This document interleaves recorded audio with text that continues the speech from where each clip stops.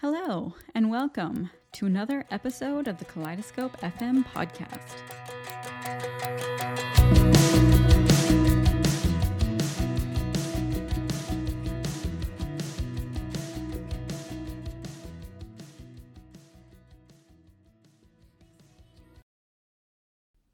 I wanted to talk today about practical hunger and also just being cognizant of spacing your food intake throughout the day because of several reasons. So first of all, let's go back to when I was in disordered eating and binge cycles.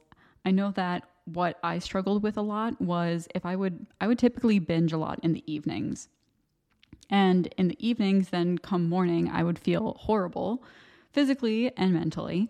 But specifically physically, because I was essentially in a food coma / hangover from the night before, I wouldn't want to eat because obviously your body is still processing all the food that you ate the night before.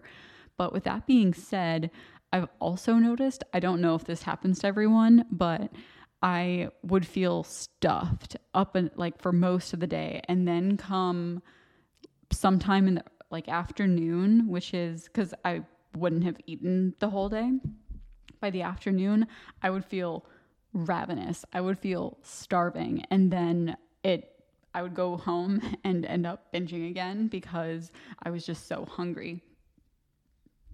And that kept me in binge cycles for quite a while. And even if I didn't binge the immediate day after, just the knock-on effect was so powerful that it kept me just in those binge cycles, because even 2 or 3 days down the road, your body is still processing. A quote that I remember hearing was even if you forget, your body doesn't forget.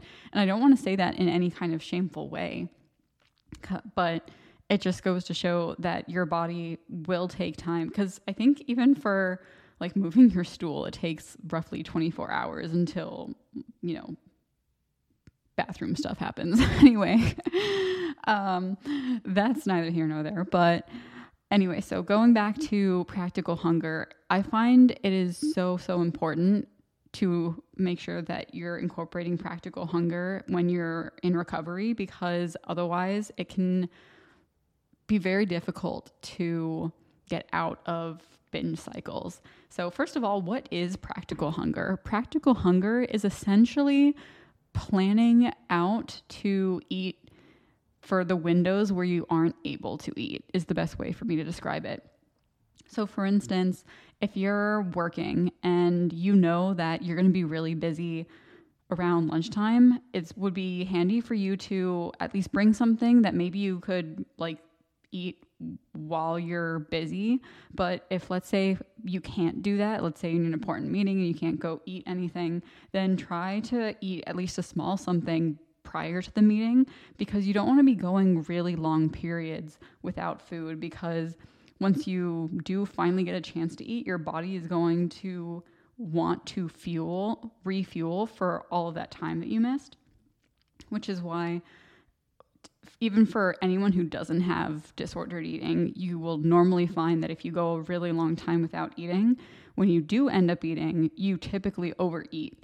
And that's just a normal fact because your body is trying to make up for the calories that you didn't have. So anyway, going back to the practical hunger bit.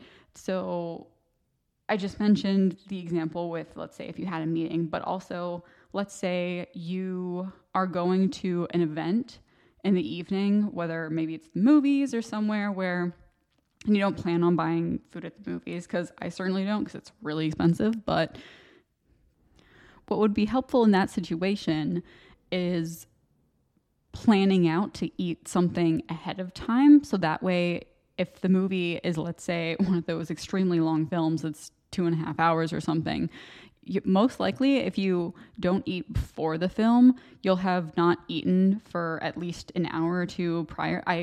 Let's just go with this example. You have work, and then in the evening you're going to the movies, and let's say you eat lunch at anywhere from 12 to 2 p.m., but then you typically eat dinner around 7, but the movie's at 6.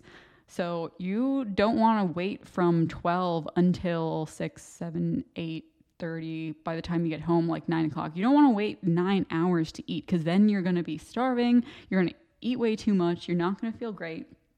And so it'd be helpful if on the way to the movie or like right before the movie, you eat any kind of small thing that you could bring with you, or if you can get dinner before the movie, that's ideal. But just making sure to plan for those instances in your day where you know you're not going to be able to eat, and you don't want to have a really long window where you're not eating for all the reasons I just mentioned. So it's a pretty small thing. It's a small tip, but it's incredibly powerful, because I know for me, because of the fact that I honestly, part of me, not just from physically feeling unwell, but the next day after a binge, in part because I felt physically not great, I didn't eat, but also because I felt like I was trying to not eat so that it would help, so that I don't know how to describe this, just like physically restrict food so that I'm not intaking more calories. That's also part of why I wouldn't eat in the morning, apart from not like physically feeling great. But that's also a key component I want to mention, even though that doesn't really go into practical hunger, but this feeds into the concept of what I was talking about as far as making sure to space out your food throughout the day. So that was between practical hunger and spacing out your food throughout the day.